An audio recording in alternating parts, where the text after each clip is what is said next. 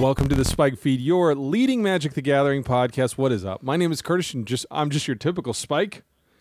On the line with me, not just my executive producer, not just my therapist, but also the guy really rowing the boat in terms of Magic content this week.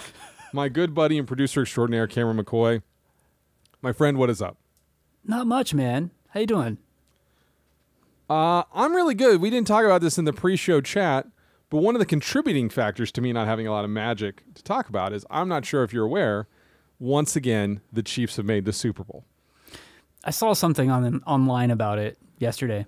When you were reading the New Yorker or the Post. It interrupted the Star Trek trailer I was trying to watch for Picard Season 3. Oh, well, you know what? I forgot that you hate yourself enough to watch that every season.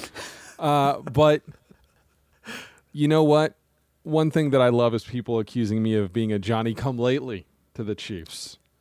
I say that all the time about you. That I'm a bandwagon guy. That I didn't watch basically every game for my entire life, right? Yeah. So I am stoked regardless of the outcome of the Super Bowl. You never frown on making it to the Super Bowl.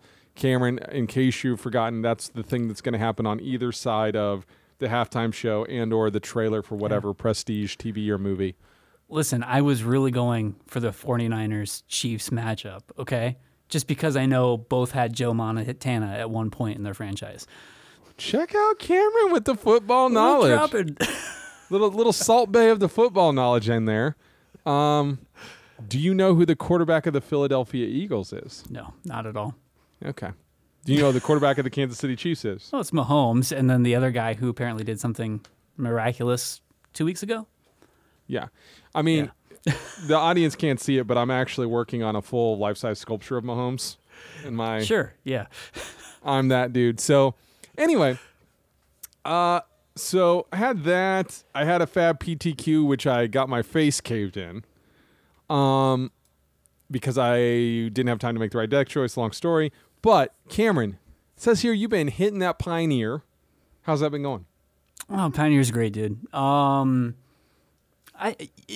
There's nothing new to report about Pioneer, and this is something I actually kind of want to speak to, is that at least in my local scene, the meta is starting to feel very, very settled in a way.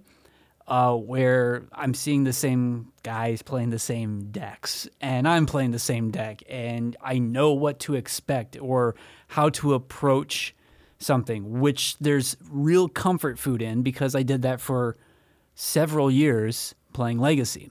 And so what I'm saying is, like, it feels like this format is kind of settling into a place where I think you can have one or two decks that you can constantly go to, put in the reps, and then it's the sort of thing that I could show up to any sort of tournament, I feel like, and put up some decent results just because I know how this deck operates against a pretty decent berth of the field. Although there's certain, matchups that I'm just probably never going to see, which is also one of the problems I had with Legacy is, like, I never saw Elves because there's only one Elves player, and he only showed up every, 2 months. Mm-hmm. So anyway, I played Pioneer, and I had a fairly successful time. I went 2-2, and the McCoy special. McCoy special, yeah. But I mean, this deck hasn't been innovated upon for months now. This is Narset, Wandering Emperor, Teferi, and then just a who's who of Supreme Verdicts, Farewells, that sort of thing. Mm-hmm. So there's nothing really new to report with it. It's just, once again, it's just a great deck. I feel like I've been having just real success in just knowing what I'm expecting playing against Black-Red or Hidden Strings or, Mono-White. Like, there's just so many of, like, these decks that I think are all really, really good, and I'm just getting my reps in, which is great. Just need that on-the-line equivalent, I guess. That's really the thing I'm lacking right now. I do think we're going to hit your prediction of it ending up happening by the end of 2023. Mm-hmm. That we will be completed. See what I did there? I did there? With Explorer /Pioneer, and I think that'll be a cool rollout when it does happen. Talk to me, like, when you're at these places, like, is there a mention of standard? Is it just now we're living in a world, like, realistically, where it's draft to Pioneer? Yeah. And are the Pioneer players essentially fully separated from Commander, or do you run into a lot of people that are Pioneer and Commander players? You see what I'm saying? Yeah. I would say there's a 50-50 split among like that Venn diagram of Pioneer players and Commander players. And then I don't know, like there's a lot of Pioneer players that seem to be either like me, the jaded legacy player who sold his collection and just wants to continue to play a non-rotating format. And then there's modern players out there. The weird thing is like in my area, there is like a rotation at my normal shop of Pioneer like every 3 weeks. But otherwise there's like another place that does Monday nights and another place that does Thursday nights. And so I haven't been going to my main shop because honestly, sometimes like a Tuesday night or a Thursday night is more convenient for me than a Friday night, honestly, just based off of how my schedule and life works. So, what I'm saying is like, I don't even know what the standard scene is like currently at my normal shop because I just haven't been going there for several months now. It's kind of amazing how often I've been assured when I've been to shops lately, standard's coming back. We're starting to see, they'll tell me like 4 to 6 numbers. And I've learned over time, you can't trust the number that the shop gives you, right? Like it's always We've had 25% growth. That's 4 people over 1. Yeah. Or whatever. Yeah. Yeah. But this is the thing that I'm continuing to struggle with is, Friday I could start playing the new set in person. I have that night available. But it just doesn't seem like it's worth it to crack these cards. And I suppose I could just be playing it online when that happens, right? So this has been the struggle for me, is to understand what my interaction with paper is in paper Magic, where I think Arena / if I played MTGO would be a very similar thing. It's like very clear what I should be doing, right? And my collection's built up on Arena to such a point where jumping between formats isn't really crazy hard. I feel like I've kind of cultivated to the point where I don't even necessarily have to play every day. If I buy the bundles, I'm pretty well set. But no, Pioneer is one that, like, again, seems really interesting. But I feel like this is your conundrum with Flesh and Blood, right? Is it's just not played near you. Really, my options are Commander and Draft where I live. And so, and then it's like, well, if I draft, like I did with Dominaria Remastered, what am I doing with those cards? So the answer is with Dominaria Remastered, I'm going to sit on them for a year and see what happens. Sure.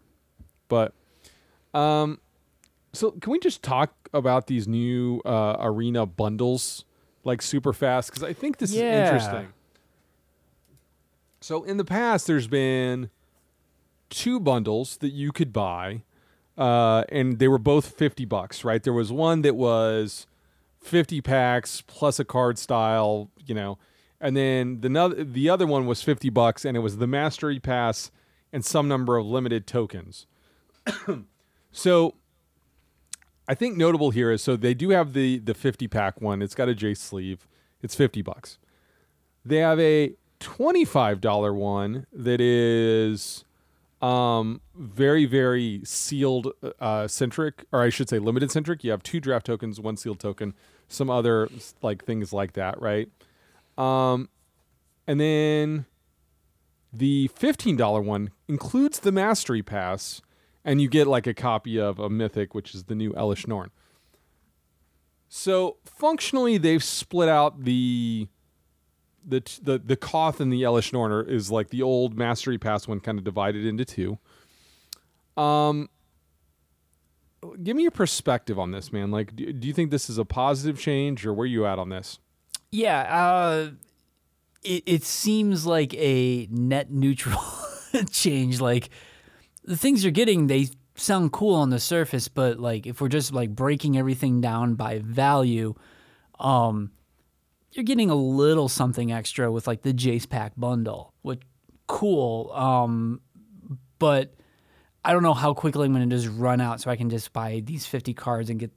I mean, if I'm spending $50, this is probably what I'm doing just to open packs. Or what I probably will do is the cosplay bundle, because I normally will spend $20 to get 2 sealed rounds, or essentially play through a sealed, lose, and then play through another one, and that gets me through two sealeds. So, and then I get some additional things like the play-in points and like some draft. So I mean, it seems like a decent bundle. The Elish Norn one, just I don't even care about. But if I look at the Jace thing, it looks like it's pretty equivalent to what you're getting with just like a smidgen of added value to it. So I guess it's good, but it's not like I'm running out to do this immediately. Yeah, I guess in a very small way, it provides you more options, right? So you could do the Mastery Pass plus the Jace bundle, and you're out $65. If you're not really interested in playing limited, that's probably a wise thing to do. So the breaking apart here and adding, I'm never going to be one that decries premium sleeves or premium card styles. I never buy them unless they're part of a bundle. I have a City of Brass sleeve that I use a lot because it came with a bundle that I bought one time. But I'm not really interested in the cosmetics of Arena because I'm old and square, I think is probably what the problem is. Same. But I think this is a net positive. And there are, because it's 50 regular packs and then 5 golden packs. So that is an actual bump in value, right? Because those are all guaranteed mythics. So, and I like the card art, I guess. Yeah. But the more options we can get into Arena, this is the drum I want to bang. I feel like I'm in the minority a lot where I don't feel like Standard is that expensive in Arena. If you really are willing to commit to the grind compared to many other card games and many other, I think I understand that you cannot sell the cards back, but really if you kind of stay on top of it and do your daily grind, you can get through Standard pretty easily. The expense is when you're I want a deck right now. Then that's when you're going to be on the hook for some wild cards, which I've never done, Cameron. I've always restrained myself and never just put in money to open packs, if that's what you're thinking. Yes, me too. I'm super above that. All right, Cameron. So, do you want the new sword or the new Jace? Let's just talk. I just want some spoilers to sprinkle in. I think. You're technically the Stoneblade player before I was, but I really want to talk about that sword. Okay. Sword of Forge and Frontier costs 3 colorless. It's equipment and equip cost of 2. Equipped creature gets +2/+2 and has protection from red and green. Whenever a creature deals combat damage to a player, exile the top 2 cards of your library. You may play those cards this turn. You may play an additional land this turn. Man, I didn't realize how much I missed a sword. I feel like we're also getting a little power creep in the swords. Sword of Ice and Fire, I don't know how many times I've cast that with Stoneforge Mystic. It's one of my favorite swords, and it was probably the thing that I would misplay the most just because I wanted to get it onto the battlefield. Yeah. But this one, it's good, and man, if you can play this against certain decks, they're just hosed as far as I it's so hard to remove myself and to put this in anything other than a Stoneblade list. But if we're just looking at this in Standard where you're not cheating it into play, that turn 3 with a specific type of creature and what are you playing against, does the netting of an additional land by turn 5 or whenever you're actually equipping this to attack, at that point, it seems like it's gravy, but it doesn't seem like it's over the top the way that it could be if you could cheat it into play and maybe get it an extra turn early. Exiling the 2 top of your cards as well, that's not nothing, right? So, I'm going back and forth with this card, but I think overall I really like it. I just don't know where it fits in Standard. It kind of doesn't, right? Like this Yeah. is the problem is, so really there are some scenarios where let's say you're mono white soldiers against mono red. I don't think they can beat this card if you're active. But then again, I don't know that that's the best matchup for mono red anyway. So like, I think minimum here is this could be a sideboard card. Like, I really just think the pro red and you being able to draw, like the extra land, I don't know that really matters that much in standard. But there are scenarios in which, you know, like you can get past the Kiki-Jiki token. You could also equip up somebody just really to prevent burn spell on them. But then you're in this dicey thing where it's like, well, you have to have a window of time because if they're a red deck, they might also have an instant speed red removal spell. Then you get blown out on the equip, right? So it's strange. I would not be surprised if there's some soldier deck that uses this. Like, yeah, like you might want to ramp out a Titan of Industry, but even that card, which would be straight busted in a lot of standards and be like the card for ramp, really has been very, very under control. This standard is how I would put it. I just think the low end creatures are really good. You know, Rafine, you know, the Kiki-Jiki guys, all the soldiers. I just don't know that this is a card that was good in standards past. I want it, Cameron.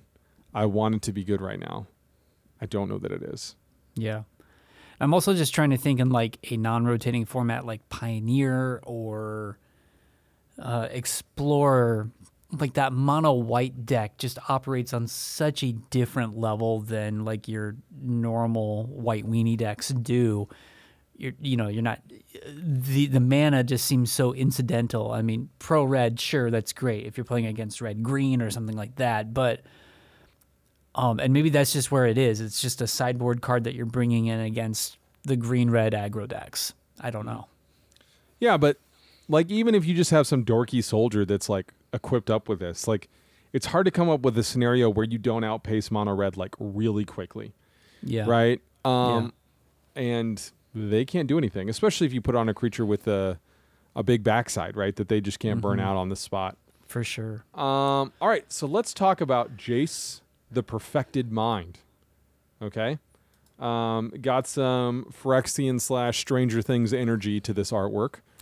And this is one of the Phyrexian mana cost planeswalkers. So 2 blue and then a blue Phyrexian. So it can be paid as a blue mana or 2 life. If the life was paid, this planeswalker enters the battlefield with 2 fewer loyalty counters, which I think is pretty relevant with this creature because he comes in with 5 loyalty. So I want to say that again, 5 loyalty. So +1 until your next turn, up to 1 target creature gets -3, -0. -2, target player mills 3 cards. Then if a graveyard has 20 or more cards in it, you draw 3 cards. Otherwise, you draw a card. -X, target player mills 3 times X cards.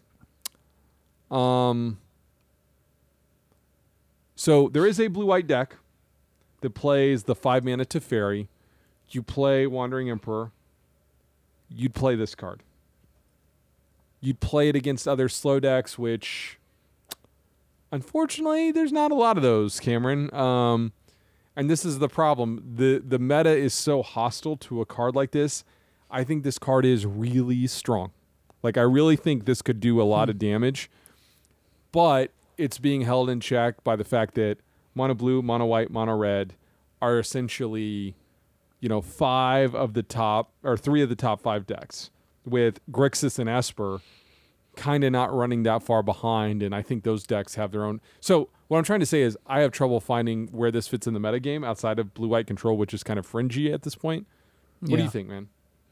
The value is really in that -2, I think, and it's really what mill cards are you also running in this to maybe generate to get like that real value that you can with this Jace. And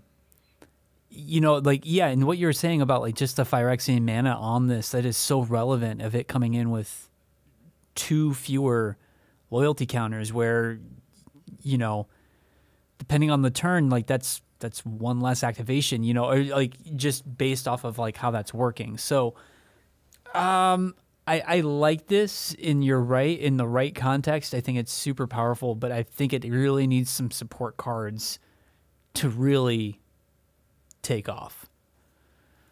I agree. Hey, I want to skip this next card. Okay. I don't want to talk about the staff. I want to talk about this card instead. So I'm going to put in the chat for you to click on there. Some good live show right here. So this is Green Sun's Twilight. Green Sun Zenith, we could say was charitably one of the most important green cards of all time. It's up there. Yeah. So what do you think? Go ahead and read this one for us, Cameron, and then we'll talk about it. Yeah. So it's a sorcery that costs X and a green. Reveal the top X plus 1 cards of your library. Choose a creature card and a land card from among them. Put those cards into your hand and the rest into the bottom of your library in a random order. If X is 5 or more, instead put the chosen card onto the battlefield or into your hand and the rest on the bottom of your library in a random order.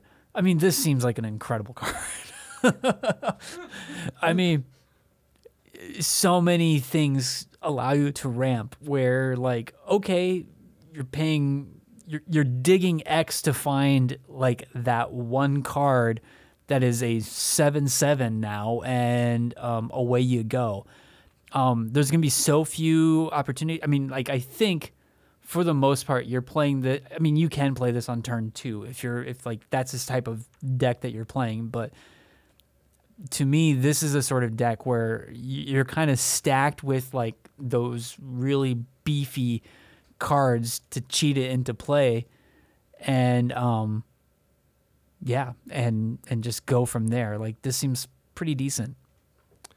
So I think, because there is not a restriction on the creature if X is 5 or more. That's what it seems like. Yeah. So welcome to Pioneer Modern Elves, the new survival of the fittest. Because what you're going to do is try to set this up to where X equals 20. Yeah. And by the way, the fact that you just randomly get a bonus land, you could get a Beseech You out of this to snipe something. Like, you can get a utility land out of this, like a channel land. I mean, obviously it's green, so it's going to be Beseech You, but you could theoretically get the blue one that's a bounce card. Like, there's all these ways. Like, first of all, it's not the power level of Green Sun Zenith, but it's much, much, much closer to that than I thought they were going to get to. There are problems. Obviously, you can whiff. You can hit X equals 20, and then you just hit another Elvish Archdruid is the best next creature. Like, this can happen. But wow, like, this is an eyebrow raiser. Like, I read it, and I was like, ooh. Yeah, I had to read like that last sentence and make sure that I'm actually reading this correctly, that there's no but, essentially. You know, it's like, no, you could put that into play, and like, yeah, I mean, especially, standard, like, holy cow, this seems really good. I mean, Nykthos being in the format now, like, ooh, like, I mean, you could chain this with multiple Nykthos, maybe, you know, where you're really doing some damage with the creatures you're putting onto the battlefield. Yeah, so the question is, what will be the targets, right? And, like, you'll probably put 2 of something, because Craterhoof is not Pioneer legal, but there is a comp. I think there's like a 7 mana thing from like Battle for Zendikar that has a very Craterhoof like thing. But, you know, I honestly think it would not be crazy for you to just fire this off at X equals 5 or 6 in an Elves deck and just try to do it, right? But maybe not. It just seems like you can get these really fringy kind of wins out of nowhere. So anyway, I think that's a better and more interesting card than Staff of Completion. Very interesting. All right, Cameron. So we're gonna, like, next week I want to marinate more on this set, kind of give our final impressions. But spoiler, this set is very, very, very powerful. So it's a little bit concerning on that front, but maybe good. But let's come back and talk about some of the shows we've been watching.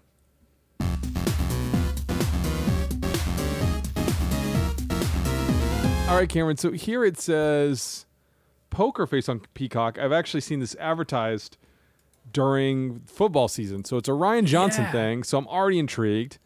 Tell me about it. Yeah. So this has like so many weird things happening for it. It's Ryan Johnson produced and created, and I think he's like a showrunner on it, and he's directed a few episodes, and then he has writers doing it as well. So it's, classic TV. It also stars Natasha Lyonne, who was in like American Pie. She's a really amazing comedian. I find her to just be very, very funny. She has like just this very thick New York accent, and she is just great, like just a character.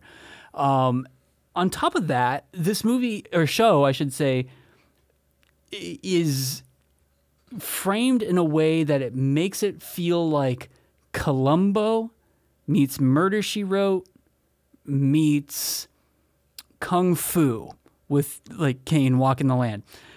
It melds those three things together to where, like, I saw a review says Poker Face is the best show from 1973.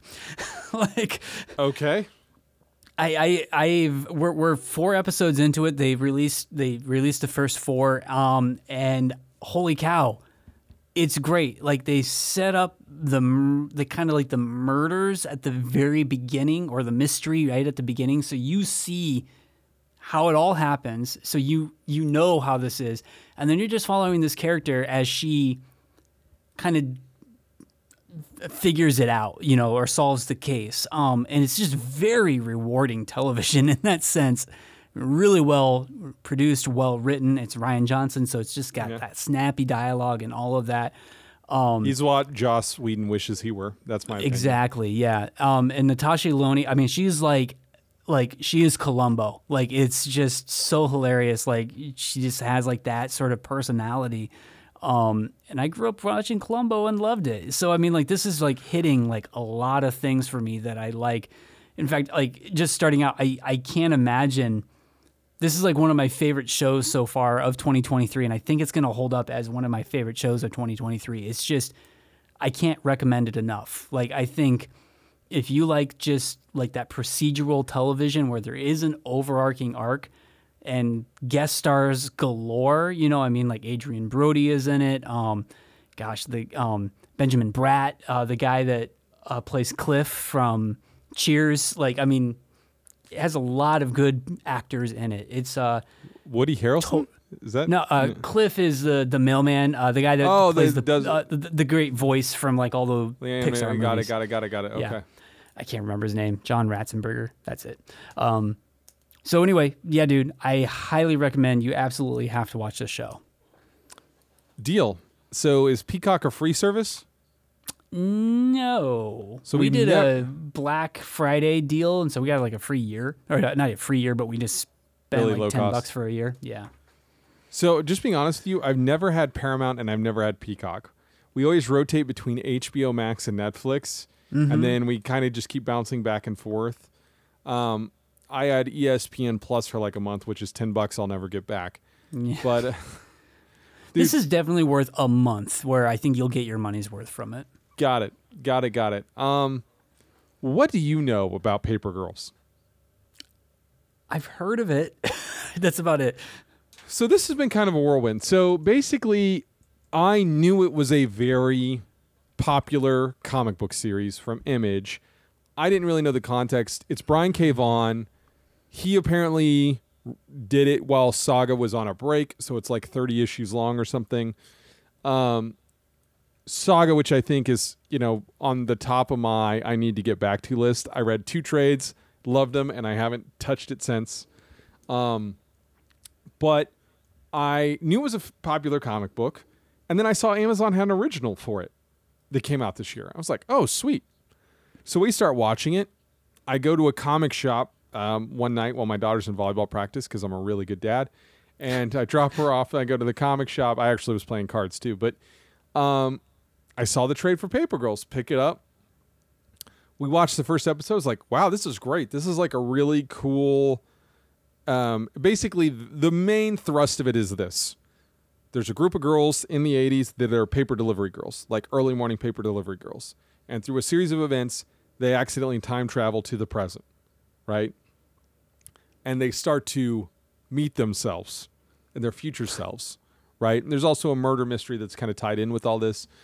So, then don't take this the wrong way, because I think Stranger Things does some really great stuff, and I love watching it.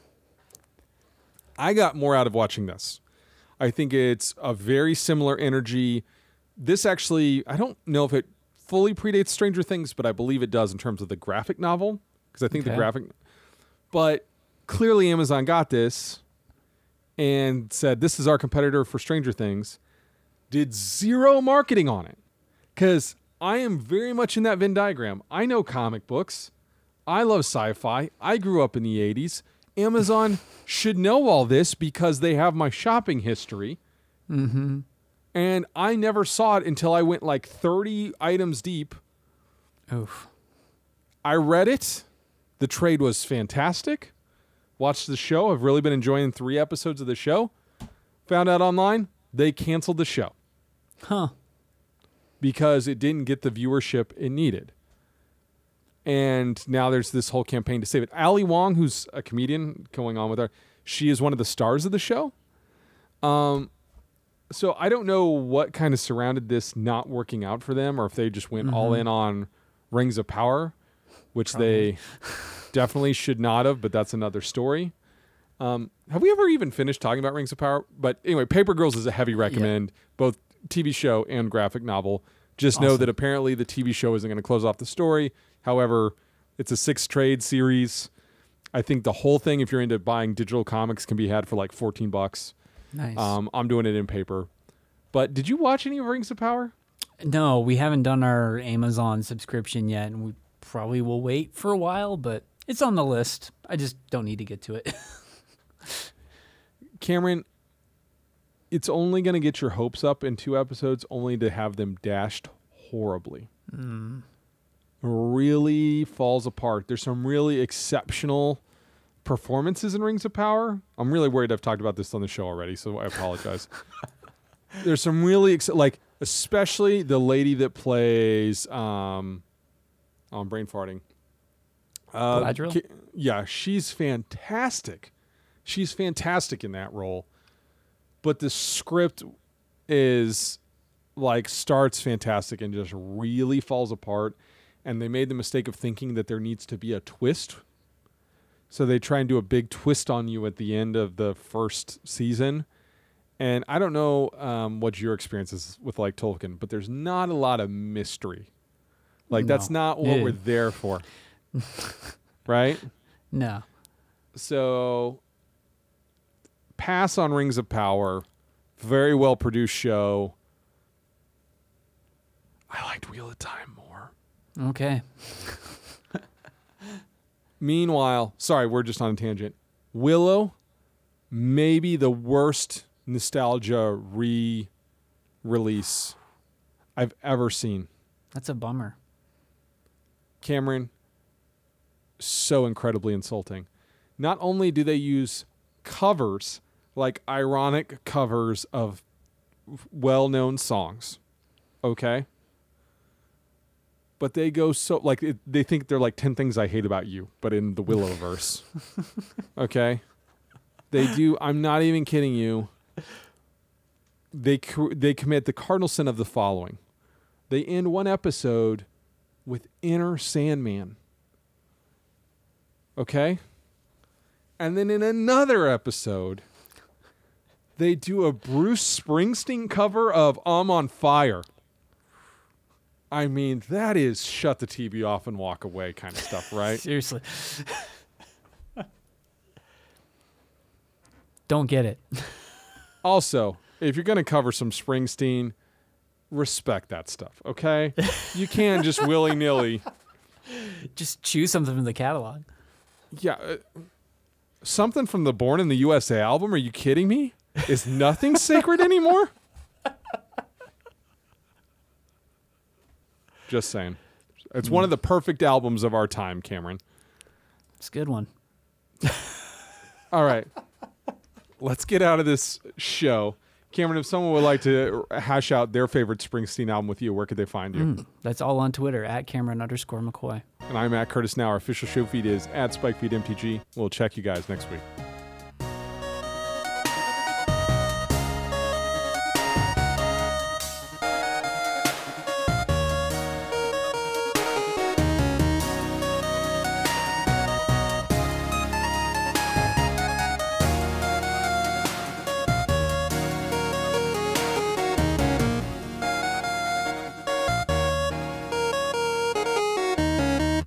Are you a GoldenEye fan?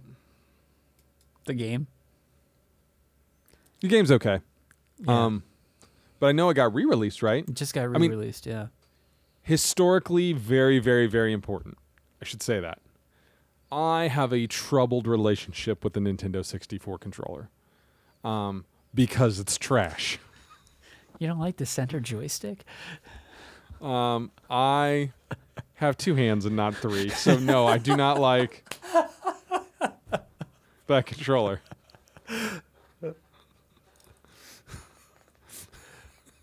That's me. You know? I am sure for 3-handed people, that is like controller number 1.